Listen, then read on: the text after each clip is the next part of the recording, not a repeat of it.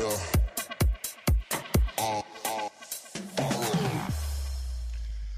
everyone and welcome back to Green and Gold Rugby Show for another week. It's been a couple of weeks I guess, but we're back again. The season is on and here we are. So remembering that we're the show that's getting you across the gain line on the hottest topics of Australian rugby. I'm Reg Roberts and joining me as per usual, Matt Rowley. Welcome Matt. Mate, good to be back. And Hugh Cavill. How are you? I'm good, Reg. Good, Matt. Good to be here. Season started, boys, and we're well into it. And look, before we get stuck into the five burning questions and analyse all the hot topics in Australian rugby, I thought I'd ask you this question looking overseas. So on the back of the latest round of the Six Nations and as a result of Italy's, I guess, crafty work at the ruck, Eddie Jones has blown up, hasn't he? He's come out and publicly stated that he would retire from the game if that becomes the norm, if those Italy tactics at the ruck become the norm. So I'm going to ask you the question, Hugh. I'll start with you. What would have to happen to the game that would force you to retire from it? Reg, I've been thinking long and hard about this one, and we're going in a direction where this might happen soon. But my one is when fat guys stop playing top level rugby. Back in the day we had, fat guys were the bedrock of rugby, at all grades, at all levels. And just slowly at the professional level, you're just seeing them die out, aren't you? And there's, a few guys still, a guy like Paddy Ryan is probably still close, and Matt Dunning back in the day and those sort of guys, not meant in a derogatory sense at all. But now these guys, the Tongan Thors coming onto the scene, the props that, they're less props and more sort of honed athletes. And it's so the Franks brothers are probably similar over in New Zealand, and it's a disturbing trend. And so once if there's no fat guys left in rugby, Reg, I think I'm out the door. Maybe that's the secret to French rugby's massive TV rights deals, because they still manage to have a lot of big fat props in their teams, which is clearly where the market is. Sometimes they're in the centres as well. Yeah. Yes, exactly right. It is for the supermarket Love chains. Yeah. All right, Matty, what about you, mate? What's going to break the straw that breaks the camel's back for you? Well, I was going to say it all happened last year, and I'm still here. So yeah, I don't know what it's going to take. I thought that would have pretty much busted it. I've got to say though, I mean, I think you expressed it, Hugh, in your article, this week of talking about Super Rugby. I don't remember feeling less enthused about Super Rugby than I have this year. Having said that, I went out and watched the round opener of the Tars against the Force in a wet night. So obviously I'm still hopelessly optimistic. Look, probably what I think is starting to get there is, I know this is a tough one in that we want to protect, player safety and all the rest of it, but I don't know, some of these tackles now, like for example, the tackles where players are starting to duck, and they're getting hit. So, Carmichael Hunt's one, for example, where the player quite clearly ducked into it. And I realised in the end it looked bad, right? Hunt looked like the swinging arm around the guy's head, but it was purely because he ducked. And I don't know where this gets us, right? Because, like they were reviewing it tonight on the new Fox Sports show, and they're saying, oh, well, you just got to, if you know that a player might duck in that situation, you've got to go for a different hit zone. And I'm like, hey? How do you do that? He wasn't, he was hitting around the guy's chest and ribs, and I think it was Mvovo, ducked well into it. So I'm not quite sure where that takes it. Geez, well, you're hitting all of our topics, Simon. Exactly. Keep talking for 40 minutes and we'll just sit here. Keep the fire in the belly, Matt. We might come back to that one.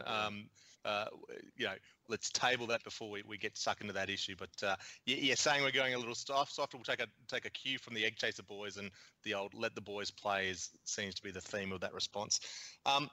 Mine, mate, and we get it regularly. Every now and again, we get this sporadic thing where the fear is that the rugby field stays the same size, but rugby players are getting bigger. The defence is getting stronger.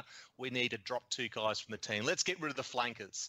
I hear that every now and again, and it infuriates me. And I tell you what, if that happened, game over for me. Yeah, it's league then.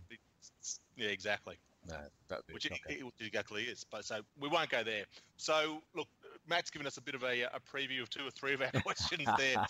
So let's go through our five burning questions before we delve into them in depth. So first question is, did the Reds live up to their hype with their first round win? What was the best Aussie performance of the weekend? Question 3, Should the Sunwolves be cut? Question 4, will the head high rulings just cause frustration or will they resolve anything? And question 5, short and sharp, is James O'Connor's career over? I think just about the only question that Matt hasn't answered yet. So let's get straight to the first one. And obviously, we've been off for a couple of weeks. I'm MC, so I get to start this. And we're going to talk about the Reds straight up. So the Reds, did they live up to the hype? Cavill, I'll go with you first, mate. Oh, look, I don't know if they 100% did, but they certainly showed some pretty encouraging signs. I mean, look, it's round 1, so you're always a little bit – it's always a little bit hard to judge, and you can't sort of talk in absolutes so early in the season. And we don't know if the Sharks are good or, in fact, going to be rubbish, and it was a bit of a false positive. But, look, to get a win, and the Reds have been struggling for now sort of the best part of 3 or 4 years, to chalk up a good win at home and – to do it scoring tries. It was a pretty high-scoring game, and they showed some really good signs in attack. And to come away like they did from being what I think was 26-18 down with 10 minutes to play or 15 minutes to play, and to come back and win, I think you've got to be happy about that. And look, the old stages coming back. I thought Scotty Higgins was good. I thought Quaid had his moments, and I think he looked like he is finding his feet again, and he just was taking on the line a bit more. He looked like he had found that sort of half step of pace to get through those gaps and to get around the ruck. Look, I don't know if I'd be putting them in there as finals contenders yet. But I think if I was a Reds fan, Reg, and I'd like to get your perspective on this watching it, but there was certainly some scrappy moments, and Nick Frisby kicked the ball out on the full about 7 or 8 times. But I think at the core of it was a pretty solid performance for round 1. Yeah, I'm definitely happy with the performance, mate. I'll take a win in round 1. After the few years we've had, I'll take a win in any season after what we've had the last few years. The hype's an interesting question. I don't know who bloody well write these questions, but idiot. What hype has there been? Look, there's definitely been. It's been interesting. I keep expecting the hype to come, and there's been no doubt we've been talked up, and you don't get the signings we have. But I think there's still a real wariness amongst Reds fans. Maybe it's a bit of battle weariness over the last few years that they don't want to talk too loudly and proudly about the potential that may be this season. And we should be talking about it. I mean, there's no reason why we shouldn't, given that the quality of the talent we've got come in. I guess might be a couple of questions. There is some concern that the systems that were in play previously are still there. I think, we've got a young coaching staff. Stylesy obviously hasn't head coached before at this level, and then you've got Shane Arnold and Jason Gilmore around him, and even Brad Thorne hasn't done a lot of coaching. Great name that he is. So, there's a bit of wariness on that. What impressed me most about that team was the youngies, the work from the young guys. I thought, Pa'aua at centre and Adam Korczak was sensational. And then off the bench, Isaac Rodder and Tuttle and Fahagazi as per usual. Fahagazi as prop were all excellent, really big contributions. So, Higgins, you're right, was fantastic. So that's great. But need a lot more Frisbee Quaid. That combo didn't quite click, didn't they? There's a lot of sort of errors and mistakes there. So that's the thing that stops us from living up to the hype, because I think the hype revolves around Quaid being back to his magical best. And if that comes back, who knows what might come out of it, particularly considering Karevi was pretty damn sensational, had a big impact on the game at least.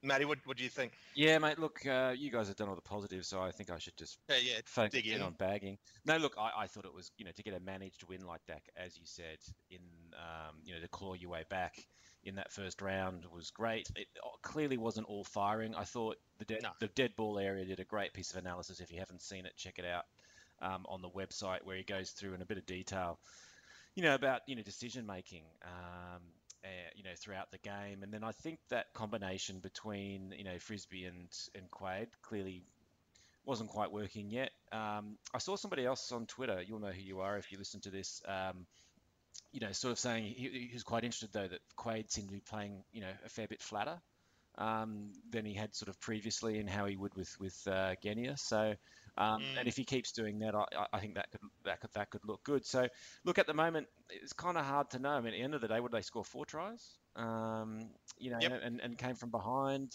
win in first round. I think you'd take that. It's just whether this is a kind of a wobble and they manage to hold it together and it goes south, or whether this is just, them getting it together and they power on from here. But I did tweet also. It's one of these tweets that got actually a really interesting reaction, as in it got more reactions than I thought than it would. Was just, what a privilege it was. It feels like a privilege when you're watching George Smith. It's remarkable, isn't it? Just the quality that the guy has and does in everything he does. And actually, there was quite a few times, actually, and Graham Forbes commented on this. There's a few times when you see him kind of look up and go, guys, what are you doing? Like, I've just made a break, or where are you? Yeah, where's everybody else, sort of thing. And you get the feeling he's going to have a massive impact throughout this season. Well, the one guy I'll give a shout out to, Reg, before you go off into George Smith, little tirade there, but the guy I think is one of the keys, and it's sort of flown under the radar a bit in all the Quade and Karevi and Frisbee talk, is Duncan Paiuia at 12. And I thought he was actually very good, and it's a position where the Reds have struggled for a long time, and even in their glory days, never really nailed down with what Ant Fainga was doing. And they had Benny Taps there for a while, and I think last year, I can't even remember who was playing there last year to show. But he ran a beautiful line for that. Yeah. That's right. But Paiuia ran a beautiful line for that last try. And put away Tuttle really well there, and I think is a little bit of a key to taking pressure off Quade. He's got those instincts as a 10, and he can kick a little bit as well. And hopefully you get the impression that he might be a more of a key man as the year goes on, linking Quade and Karevi. Yeah, you're bang on. I mentioned Duncan before, and I think he's a wonderful player. I remember when the Reds signed him. I think I was still at the Reds at the time myself, and I had never heard of him, and sort of sidled over to one of the senior game development guys whose opinion I highly respect, and said, what's the inside word on this guy? And he just nodded, sort of winked, and said, this guy is the goods. And we haven't seen much of it. I think that he made his debut that year off the bench in the first game and might have injured himself straight away, so we didn't see much from that first year. A few good glimpses in the NRC last year, but yeah, he's a really important player. That link between Quade and Karevi, it'll allow Quade to play a little bit, I guess, deeper and vary his attack a little bit, and Duncan will be the man that can step in there and distribute. And he's a solid defender, a bit of a background in the league as well. So, yeah, good man. Just going back to George Smith, you bang on, Matt. I mean, it's bizarre watching him. I still can't get my head around the fact that he's playing for the Reds. It just seems like, one of my dreams from many years ago, but it just doesn't seem right. But it's happening. It's great. Yeah, it's so wrong. But anyway, it's still, it's great to see him. It's a privilege. It is. And look, I could go on about the Reds all evening, but we've got other teams to go on here. And I guess the question is, and you talk about the Reds, and you're right, it wasn't, a clinical performance. It wasn't them as what we'd expect them to be at their best. Mixed round for the rest of the teams. If we talk about best performances, we can write a big black line through one of those straight away, and that's that Blues 56 over the Rebels 18.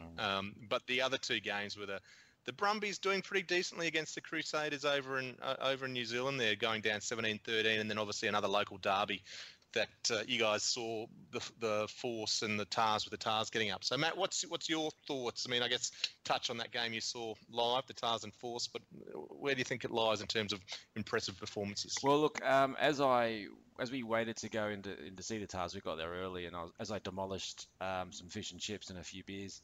On the big screen, I was watching the Brumbies game, and so I can't say I watched it in forensic detail, but it struck me, they were still in that game right up to the final whistle, which is an amazing effort, I think, going to Christchurch, and especially considering how well the rest of the Kiwi teams did throughout the round. So I don't know, just in pure gut feel and in what team I felt was kind of most in it, considering the circumstances, I think I'd have to hand it to the Brumbies, even though they lost, sadly. But I thought the Brumbies did really, really well. Hard to pick a real winner out of the Tars and the Force. It was a pretty frustrating game. The pill was really wet, but I just, there was so many players who weren't firing. I thought for both sides, maybe especially the Tars. It was just one of those games where it was just at the ground. It was a bit of a damp squib, and you just kind of think, yep. I'm not sure how many people are going to come back for too many of these. I mean, out of all those, and like you say, the Rebels were just Yeah, that's really disappointing. To start your season like that. I think McGann would have been tearing his hair out with a lot that was going on. And for a while there, it looked okay, and then just kind of, well, maybe a quarter, it looked okay, and then just really fell apart. Yeah. I'd have to go. Yeah, I'd say Brumbies. Yeah, good call. I mean, I think the stats were Brumbies haven't beaten the Crusaders since mid-2000s maybe, but the Crusaders hasn't won their first. They hadn't won their first game at home, or first game of the tournament since 2010 maybe. So it was a bit of a record breaker, regardless either way. What about you, Matt? Sorry, Hugh. How do you see this one? Yeah, look, the Brumbies were certainly laudable. I think the guys on the report card did point out, and you sort of mentioned there, Reg, the Crusaders have never been the best starters. So I don't know. I'm not going to lavish praise on them for a close loss in Christchurch. Even though it might be the closest an Australian team gets to winning in New Zealand this year. But yeah, look, and you can't exactly say that the Tars or the Force played particularly well. It had it. You knew what the game was the moment the TV coverage started and it was raining and everyone's sort of heart sank and knowing that the Force and Tars tend not to produce great contests as it is, let alone in round one in wet conditions. So, Matt, you were brave, pretty brave to go into that, knowing what would happen. Stupid.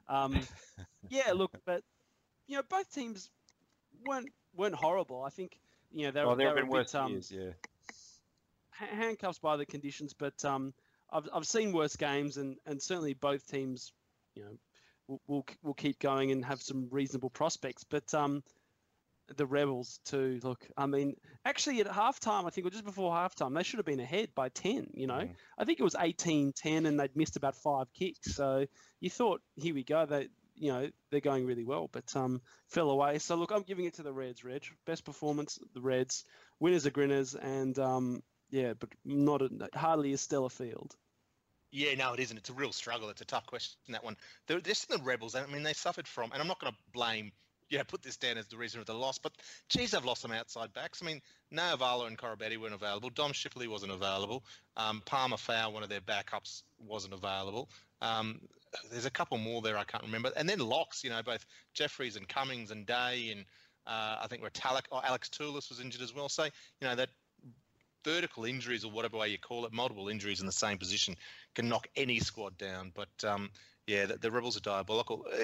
Matt, having seen the Force, I mean, it's a big year for them. They've really got to aim up on the field and their fans and all that sort of stuff. A lot's been happening in the off season. What did you read of them? Do you give them much hope this year, I guess? I don't know. Look, they looked a little bit more clinical than they've been in the past, as in, they looked, they got in the red zone and scored a try, and, for the Force in the past, that's been a real problem. So, you'd hope that Haylett Petty, who actually didn't have a brilliant game really on the weekend, but, we know the sort of class he can bring.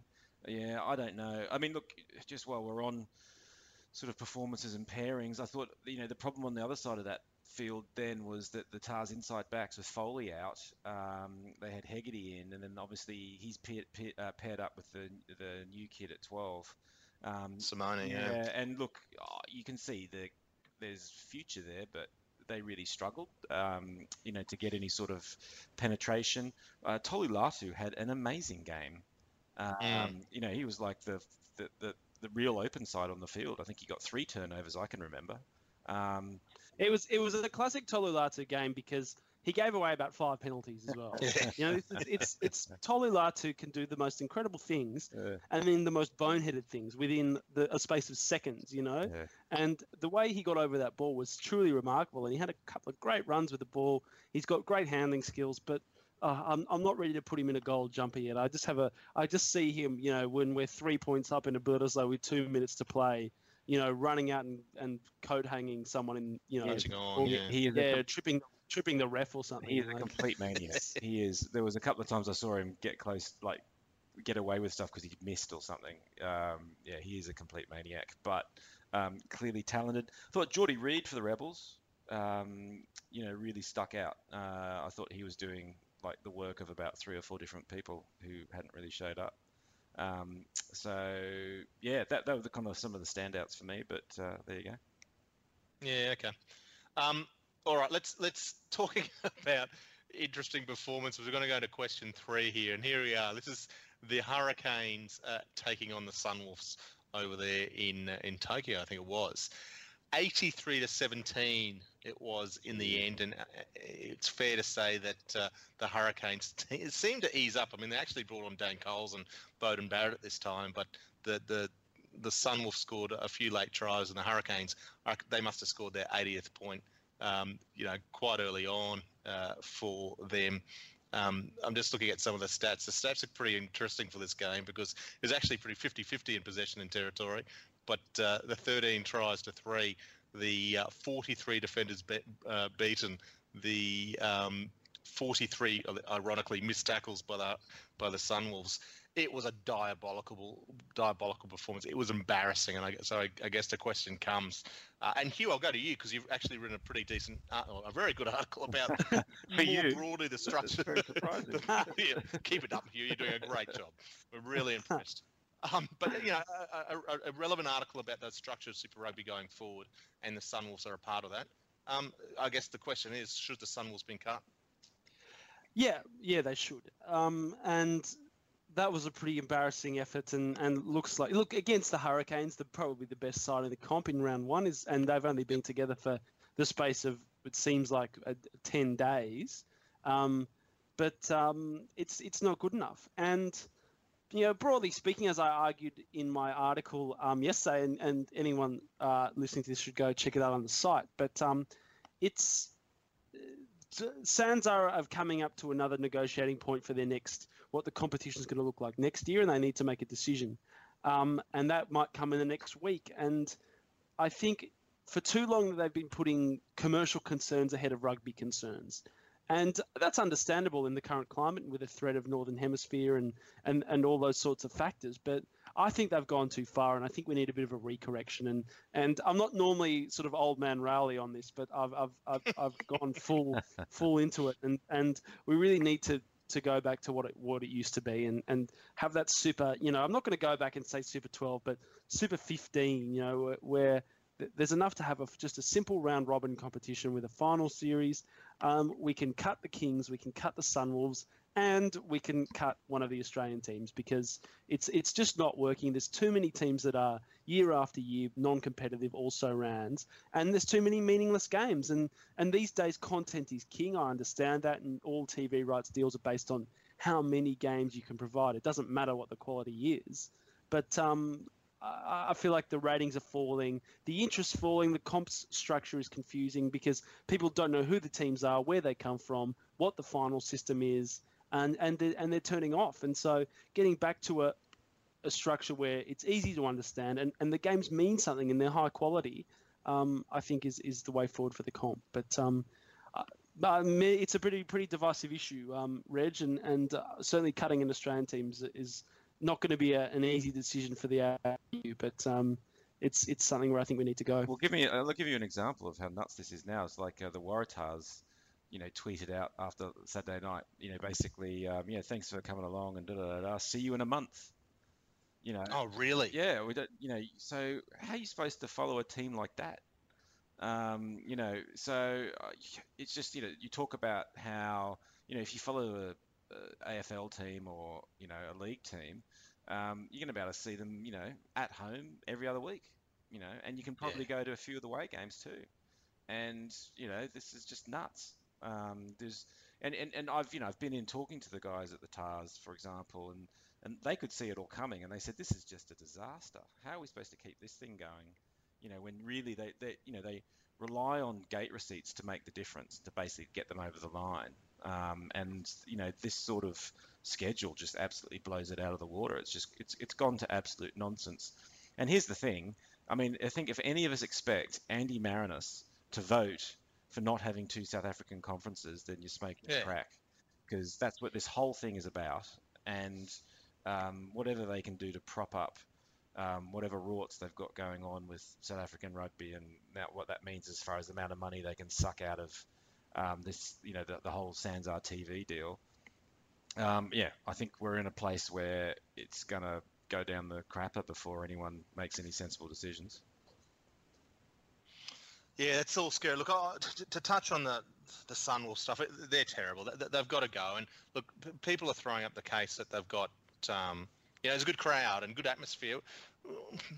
It's not enough. I mean, you can't factor in a decent crowd over there and not consider the impact it has on crowds over here. It just belittles the tournament. And I know even, people, casual fans see that score and just go, this tournament's not something I want to engage in. Even if it's not the Sunwolves game over here in Australia that they're not attending, it's other games on the back of how ridiculous this tournament is. They're not up to it, and they're never going to be up to it. I mean, the fact that the Japanese competition finishes, 3 weeks before Super Rugby starts, the preseason is never going to be big enough for them. They're not going to be able to form this combinations they need to get it done. I think they've got a squad of 58 they're functioning on at the moment, which is just ludicrous. It just doesn't make sense. I think that it's one of the worst decisions Sansa have ever made. Now, broadening to the future of the game, you're right here. You're bang on. I mean, they've got to go. One of the South African teams has got to go. Who makes that decision? I don't know. I don't know if Andy Marinos gets a vote. Isn't he the paid employee? Shouldn't he just be, putting it up for the case and the actual members of the organisation voting on for? I don't know, but I want to see 5 Australian teams. But like you say, those sorts of stats on the Waratahs not playing at home for another month doesn't make sense. And the model for what is the future is a hard one, and I've heard people start that the parochialism has come back into sport. I feel in terms of that it's what makes the AFL and what makes the NRL strong. It's that the strength is that parochialism around teams, and you don't get it with teams called the Reds or the Brumbies or the Waratahs.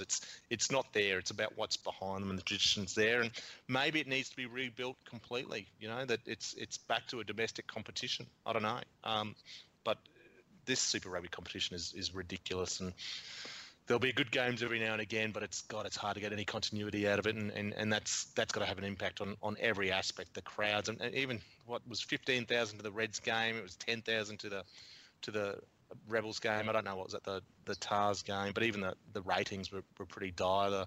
The Tars Force, which was peak hour on a Saturday night, got 100,000. I reckon the league teams would laugh at that, wouldn't they? I mean, it's a pretty average sort of 100,000 is not horrible for that sort of a game, but isn't it? Yeah. It's generally anything over 100,000 for Super Rugby is a good result for us. But yep. The thing is that I've got this feeling this week, Reg, and look, we can knock the whole thing down and rebuild it, but realistically, that's not going to happen. So it is what we've got and what we're going to have for the foreseeable future. As much as I'd like to go to something trans-Tasman or even completely domestic. But you look at the Rebels and you look at the Force, and it's another year, and they're not going to finish in the top 10. I mean, I'm going to, I can come out with egg on my face later in the year, and more than happy to, if that's the case. But I can already pretty much predict from round 1 that Rebels and Force are going to be in the bottom 6, bottom 7 teams, as they have been every year, except once when the Force came, 8th? So what's the end game here? When are they going to, how much longer are we going to tolerate them being, not shit, but, being poor and, coming out and beating a Crusaders once a year, but really then underperforming, and losing games at home and sort of coming out in the bottom half of the comp. I mean, because the Rebels, it's year 7, year 8 now. Force is year 10, year 11. Are we going to keep going on this ad infinitum? Are we going to be sitting here in 10 more years' time going, the Force have had 20 years and never been in the top 6, let alone compete for the competition? They're not. That's just a complete pipe dream for them. It's a fantasy that they might actually hold up the trophy. So I don't know. Look, I understand it from a development standpoint that, they're producing some good players, and your Dane Haylett-Pettys and your Adam Colemans and your Lepeti Tamanis and these guys, Sean McMahons.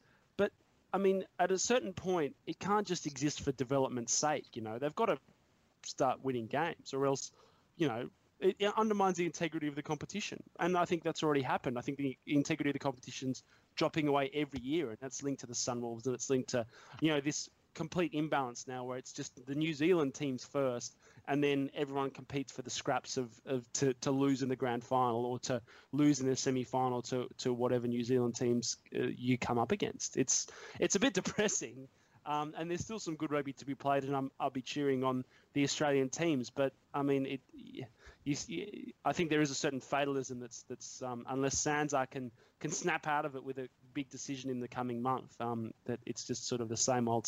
Yeah, look, here's the thing is I don't understand where this gets to either. And so, whenever this comes up and we talk about, well, we need to, maybe cut, let's say you're going to cut Melbourne. I think there was a bunch of guys who jumped in the comments on your article. And I mean, there's some really good, thought out and thoughtful discussion on that article, I thought. But I don't get the argument which then goes, oh, but if you do that, you lose that market, and it's a big sporting market, and you'll never grow. And then the next one is Japan. Oh, that's a massive, big dollars. Yeah. And everyone was going on about this. Oh, these big dollars that you get by pulling that in. And the next one's the States, and that's all those big dollars that you pull in. Well, the only thing that kept this TV deal going was the UK deal. That BT's fighting with Sky Sports over there, and so you've got an anomaly in the market where there was two people hungry for rugby content.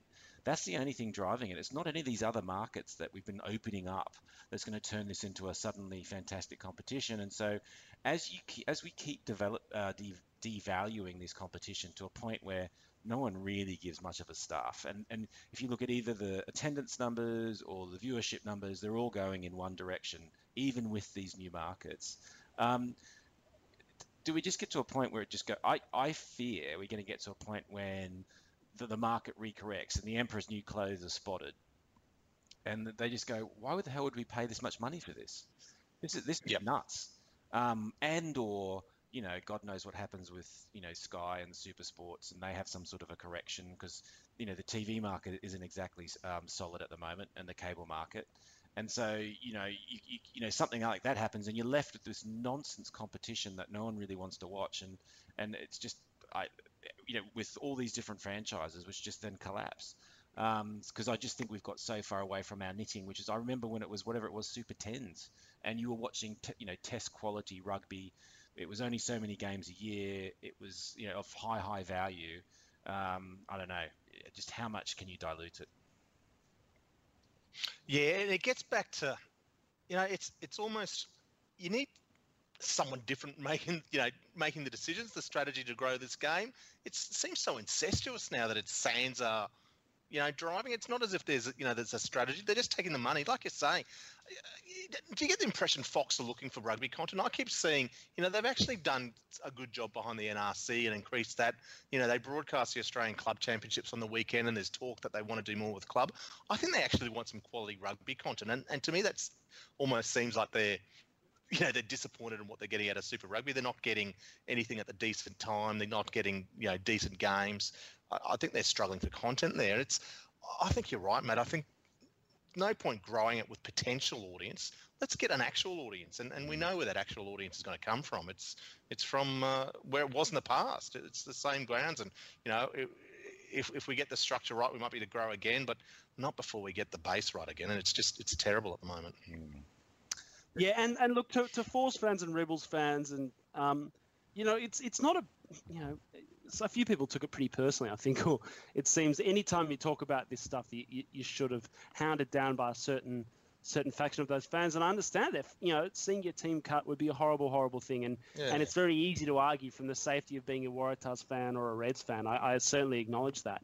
But it doesn't look sustainable to me that we can have both of these teams just continually underperform, and it's not for lack of effort on the part of the teams themselves, but I just think it looks like our talent's probably stretched a little bit too thin, and we just can't quite have 5 competitive teams. So hopefully, you hope that 4 teams and that it's a bit tighter, a bit more competitive, better squads, deeper squads, and we can actually win some games and have couple of teams competing every year as opposed to just one, and that success sees, the success drives gate takings, and it's no coincidence that the biggest gate taking years are the ones where we win. Australian sporting public are pretty fickle like that. So win more games, make more money from a local perspective, and I think that the way to do that's probably with 4 teams.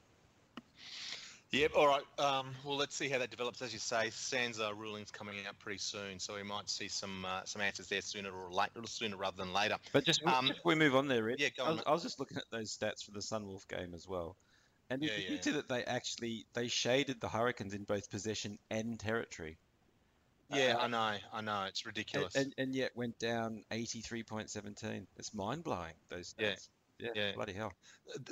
There's a lot of the stats that match up in terms of carries and passes and offloads. Even it's pretty. And the Hurricanes actually made more tackles than the Sunwolves. I guess the Sunwolves missed 1,000, but yeah, it's the stats are pretty interesting. It was men and boys, wasn't it? Yeah, it was. All right, let's move on to question 4 there. And this is, Matt's given a précis, so I'm going to go straight to you, Matt. The head high rulings. Just more frustration, or are we going to get some sort of resolve anything out of it? Well, here's the thing. So I guess I described one of those, which was the Carmichael Hunt thing. And I think a few of us saw, many of us saw this coming. I think we might have even discussed it on a previous podcast where we were saying, when we saw the ruling coming into the sevens, and where this whole any contact, basically above the shoulders, was going to be a problem, is that you started going, well, hang on, what happens if someone goes a bit lower? Just stick your head down and run. You're quite likely to get a hit around the chops, every other time. And so that's what we saw. We saw the Carmichael Hunt thing, and I was like, oh, geez, I don't know how and then people are trying to just explain it away and say, oh, you just got to have a different, tackle zone if you think someone might duck in. So that's a bit tough. But then the other thing then I saw was, and I was blown away by this, was that's what we're kind of getting used to. Anything around the head or neck is a disaster. And then there was the clean out on Michael Hooper by the Force 12. Meek. Really Meeks, yeah. Which was like a full-on coat hanger, whack the guy to the ground. And okay, I get he wasn't standing bolt upright, but then Meeks came diving over the top of a ruck and basically coat hanged him, and it was nothing. Or was it even a penalty? I don't think it was a penalty, was it? Definitely wasn't a yellow. Yeah, it was a penalty. It was a penalty, no yellow. Wasn't a yellow. So I don't know. I was just left. So there's some sort of inconsistency. I think I've heard someone say that the refs, because I obviously was there, so I didn't hear what the refs were saying to each other, that maybe he was already falling backwards when he got hit.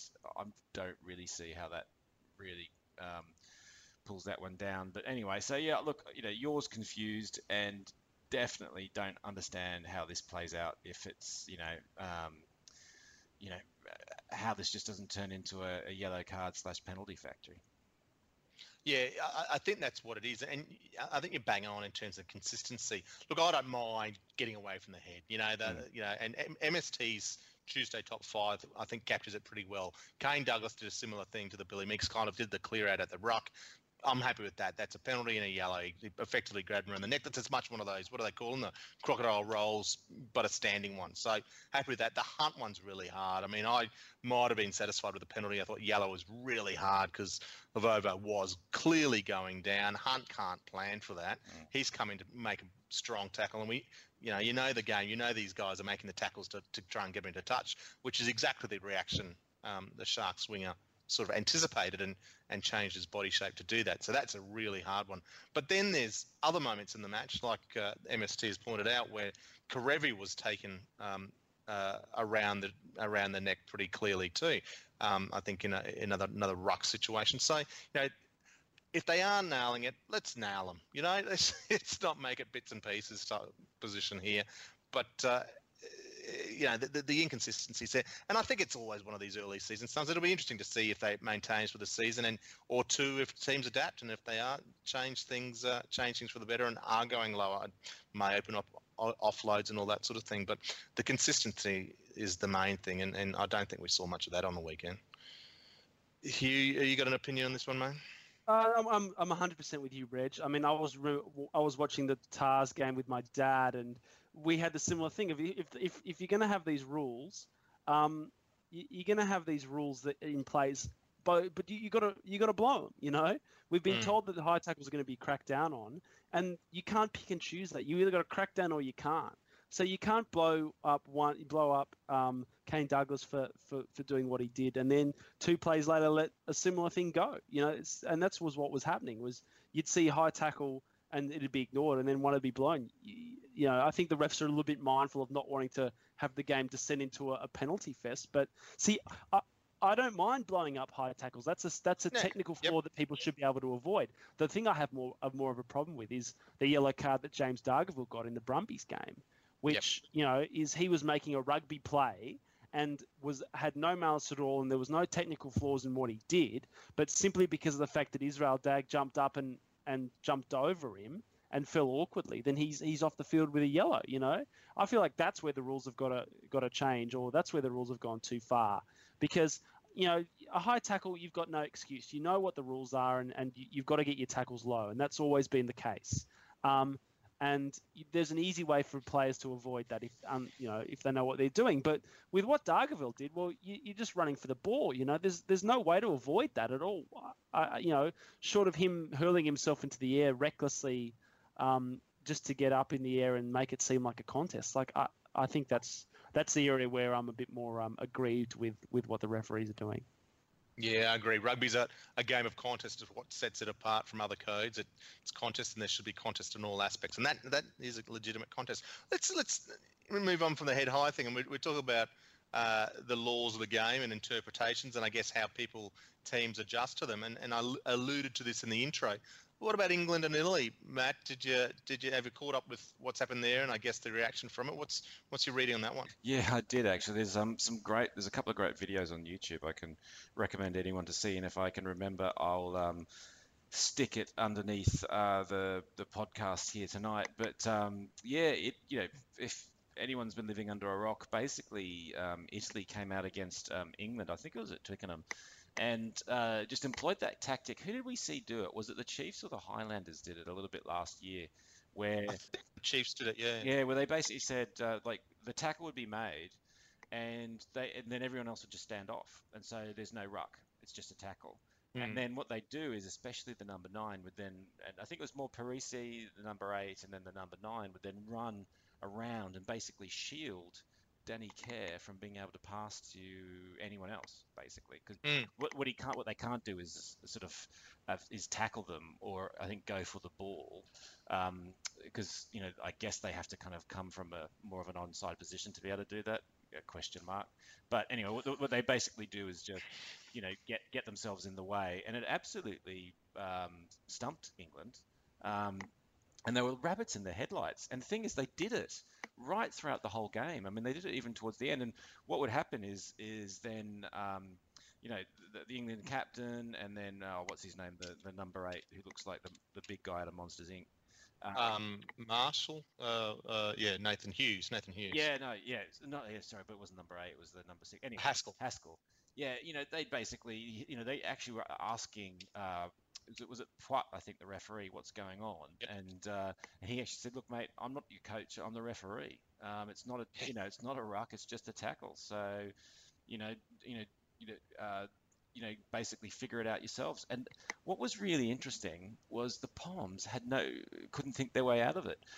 The only thing, rather than they obviously had their structures down so pat, and I think all of us who've seen an Eddie Jones team play know that it's by rote, okay?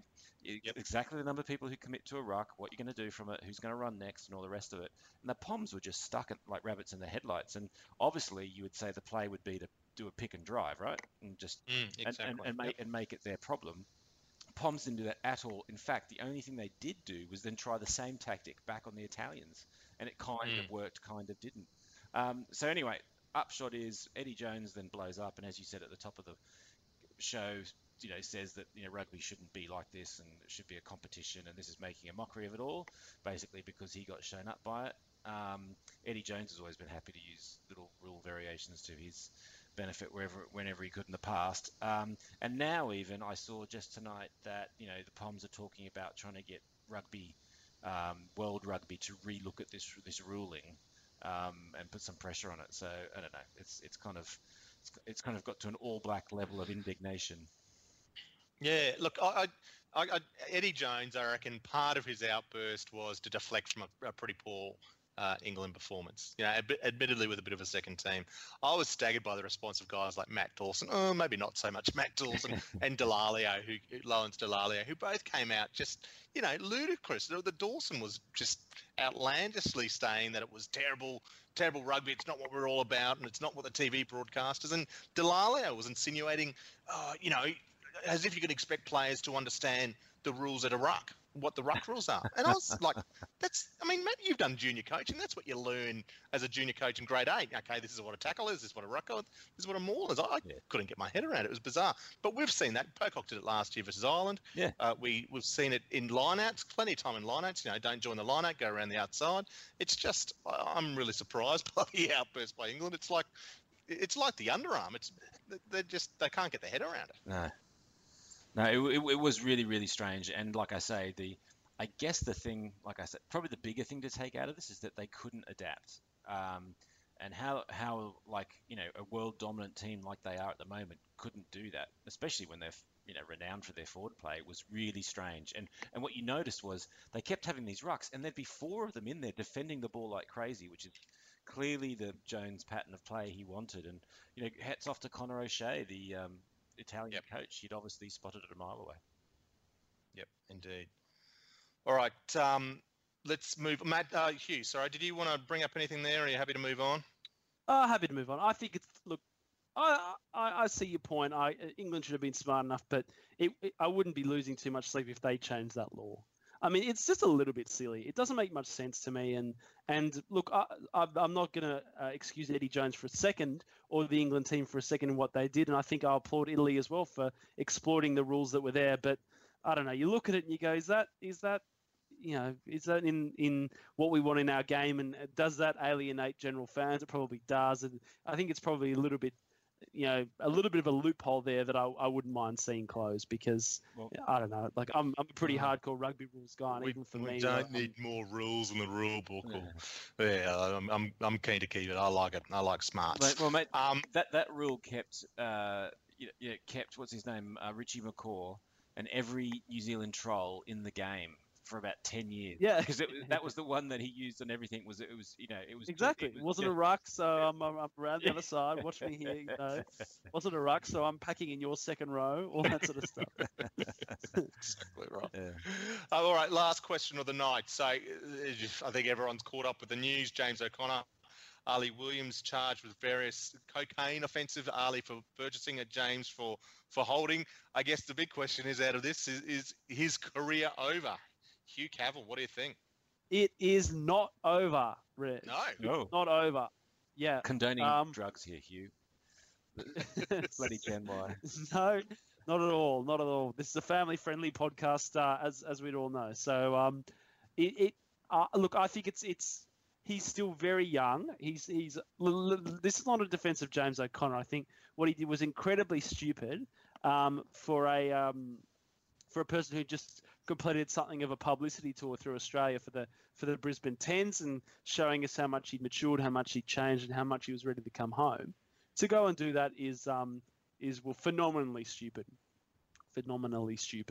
And so look, it wouldn't bother me at all to see him never return, but I think he's still 25, 26, 27, yeah. 27. And I think anything, the scandals across league, and not so much union, but certainly in regards to a few players in union, but more in league and other sports, I think we've got pretty short memories. And I think if a player's good enough to play at the top level, a scandal will keep them out of the game for 1 year, maybe 2. But ultimately, teams are so desperate for success these days that they're willing to overlook a lot of things. And so if O'Connor can get himself right, and that's a big if, and if he can get his game back right, it wouldn't particularly surprise me to see in a couple of years' time him pick up a contract with a Super Rugby team. But all of these stories, we're seeing the Matt Gittos, and not that I'm comparing the two necessarily, but these guys that we thought their careers were over and coming back 2, 3, 4 years later and still contributing at not only super level but test level. So look, I think O'Connor could come back when he's 33. In 6 years he'll go and play in Japan, he'll play in France, he'll do this. But I mean, he's still an idiot for what he did. But I'm not willing to. I don't it wouldn't completely surprise me to see him come back at some point. I can't see him playing in Australia again. I just can't see anyone putting up with him at any level, even in 6 years' time, particularly here because we're going to have one less team in Super Rugby, so there'll be less opportunity for Who him. knows? We might have 5 more. Exactly, South African teams playing here, yeah. Well, as for France, I don't know. There's rumours that Toulon are going to cut him, and then I think his contract's up in July, and they don't want him. But then others today suggesting he might hang around. It's the bit of the story that I find most amusing is that the story is Ali was in the back of the car with the drug dealers doing the sale, and James O'Connor was outside keeping watch just to make sure they didn't get caught. Well done, James. Yeah, one job here, mate. But anyway, so look, dumb. So I don't think we'll see him back. I'll be interested to see where he plays. I'm sure he'll end up somewhere, but he might give NFL a trial. Well, I thought the career was done already, to be honest. But before this happened. But here's a question for you: what's worse, drink driving, where you could wipe out another family, or run a kid over, or which, by the way, Dan Carter got done for in Paris only a week or two ago, and it's pretty hard to get done for drink driving in France. Is that, which is better or worse, that or taking cocaine for private use? Private use, not in team out. Yeah, I agree. That's a pretty damn good question. I agree. Yeah, and yet this guy's ruined his career and never play again, and yet Dan Carter, what a silly boy. But it's James O'Connor though. If it was, and I'm not saying at all, don't want to cast aspersions on the following players, but if it was someone like Luke Jones or Hugh Pyle or one of those guys playing over there, and they had been arrested for this. Not that we're all saying that they do this at all, but if they'd have been arrested, I don't think it'd be a story. You'd go, oh well, made a mistake. It's shrug, move on, learn from it, and move on. But O'Connor's got, it's O'Connor. Exactly. It's James O'Connor. Look at his hair. Exactly. The whole thing. It's the whole thing. Dan Carter, his career's over, and even Ali Williams in this career's over. They're not.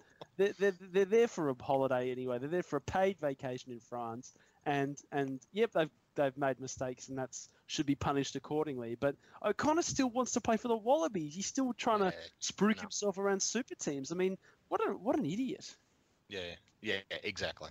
And I think Carter's actually even still playing well for racing or Racing, whereas O'Connor I think still a bit of a bits player for Toulon. So there's not much of an argument to keep him in the game over there, unfortunately. Look, guys, we're going to wrap up those questions. I want to quickly have a look at round 2 before we wrap up the podcast without going into detail every game. But let's go do a quick tip for each of the Aussie games. So Thursday night rugby's back again this week, and the Force are hosting the Reds. Hugh, what's your call there? What my call is? Why is this game on a Thursday? I think there's a Justin Bieber concert. Ironically enough, I think there's a Justin Bieber concert in Perth on Monday night, so the stadium wasn't going to be ready, so they had to play it early. Oh, okay. Because I think that's the case. If the Force pick up a few injuries, Bieber might find himself playing on the outside back somewhere. But there you go. Well, I don't know why this is on 9:30 on a Thursday. It's not exactly ideal time, but and we've got no games on the Friday. Be that as it may, look, I don't know. The Force showed some pretty good signs in that game, and the Rona and Jono Lance, and they've got some pretty handy backs for the first time. You're looking at that Force backline going, oh, these guys might actually do something here, as opposed to just sort of run outside Peter Grant and chase after his high balls. It's they're still missing Matty Hodgson, but they're fielding a pretty competitive side. Look, I'll tip the Reds, but the Force wouldn't surprise me if they got up here. Not at all. Yeah, I'm worried about this one big time. They're a bit of a bogey team of ours, and we're travelling over there. I'll hope we'll get up, but I'm wary. Matt, any thoughts? Which way? No, look. So go on, then I'm going to give the Force a win. I'm going to say they're going to, Okay. but I read it the same way. I think it's going to be. I think it's a tight one. Yeah, and so just running through some of these other games, and it's amazing. You talk earlier, and going back to your point about the structure of the competition, Hugh, is who looks forward to an Australian derby, but on the flip side, these New Zealand derbies are just epic. So we've got the Chiefs playing the Blues, and we've got the Highlanders playing the Crusaders in two amazing games. The poor Rebels, off the back of getting beaten badly by the Blues, have now got to travel across the ditch and play the Hurricanes. So no one's picking the Rebels that one, I assume? No. What about the Sharks off their loss to the Reds, travelling down to Canberra, taking the Brumbies? Matt, what do you think? The Brumbies can hold off there? Yeah, they showed a lot last weekend, I thought. So look, and this is a South African team. I've got absolutely no idea how they're playing or how they've been travelling for the last 2 years. So yeah, I'm going to give it to the Brumbies. Hugh, any different there? Ooh, I don't know. I am, broadly speaking, down on Australian teams this year. Yep. I'm going to use that as a tipping and betting strategy, which has already paid some dividends. But so look, I'll tip the Sharks here because I actually don't think the Sharks are that bad, and the Brumbies' record at home is not fantastic either. So look, I will tip the Sharks, but look, obviously cheering hard for the Brumbies. Yeah, I'll tip the Brumbies there. I think they might just do it. Here's an interesting one: Sunwolves versus the Kings. I'm not going to ask for a tip there, but that might be a fairly close one. We'll see. That's actually that's actually in Singapore, so we'll see what happens there. Make it more irrelevant. Yeah, exactly right. Waratahs travelling over to South Africa, and they take on the Lions late on Saturday night. Really interesting one, this one, given the Lions' form last year. And I think they got up over the Cheetahs last week, did they not? Hugh, what's your thoughts there? Well, the Tars have got 2 games over in South Africa. They've got the Lions this week and the Sharks next week. And I think they'd be very, very happy to come away with 1 from 2. Yep. So, look, I have a feeling that they've probably got a better chance next week with the Sharks coming back from Canberra. But, if you could take it now, the Lions are grand finalists and had a win last week, so I think a pretty formidable opponent. So I'd be tipping the Lions there, and the Tars looking like still could be without Bernard Foley, who hasn't quite passed his concussion test yet. Okay, Matt, any different? No, I think you'd have to go with the Lions there. Yeah, I'll go there too. The other 2 games around, the Stormers hosting the Jaguars and the Cheetahs hosting the Bulls, sorry. So that wraps up Super Rugby Week 2. Yeah, and can I just restate that if there's any better summary of where we are in Super Rugby is the Sunwolves playing the Kings in Singapore. We have reached peak Super Rugby. In front of, no one will be watching that game at all on TV or at the ground. Anyway. Yeah, exactly right. All right, and look, just to wrap up, guys, we missed last week the podcast. I didn't get a real chance to talk about Dan Vickerman, and we won't go into too much because a lot's been written and a lot's been said, and a lot of very worthwhile comments has been out there. I did want to make mention that on the weekend up here in Brisbane, Sydney Uni played Queensland University in the lead up to the Australian Club Championships. They're both the club teams that Vic's played for. When he was in Australia, actually started his career at Queensland University, played in the lock with a young guy called Nathan Sharp before heading down to Sydney. But I just thought there's a great photo, and I think it's on one of our blog posts of the Sydney Uni retired the number 5 jersey and instead just put the big V there, which was a wonderful memory and a wonderful thought. And this podcast will come out late Tuesday night or early Wednesday morning for those that listen to it. And if you're in Sydney tomorrow at Sydney Uni Oval, so this is Wednesday afternoon, at about 2 p.m. there is the memorial service for Dan Dennett at Sydney University. So once again, all our thoughts to Vix and his family and friends at this tough time, and remind everyone if they need to chat, to get out there and chat. There's plenty of helplines, but also just reach out to your friends, guys. It's important. Vale, Vix. Yeah, absolutely. All right, guys. Sorry to end the podcast on a downer, but great show tonight, guys. Hugh, thanks for joining us. Yeah, let's hope we can have some Aussie victories next week. We've got one at least. We've got a guaranteed derby, so that's a bit of a relief. We'll have someone we can talk about. We'll love a derby. Matt, thanks for your time, mate. Yeah, mate, this is the last one because I've retired. I just remembered.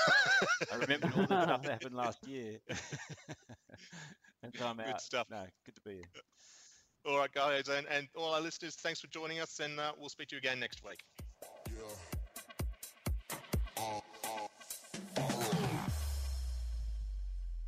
I can't say. I am the referee. I'm not the coach.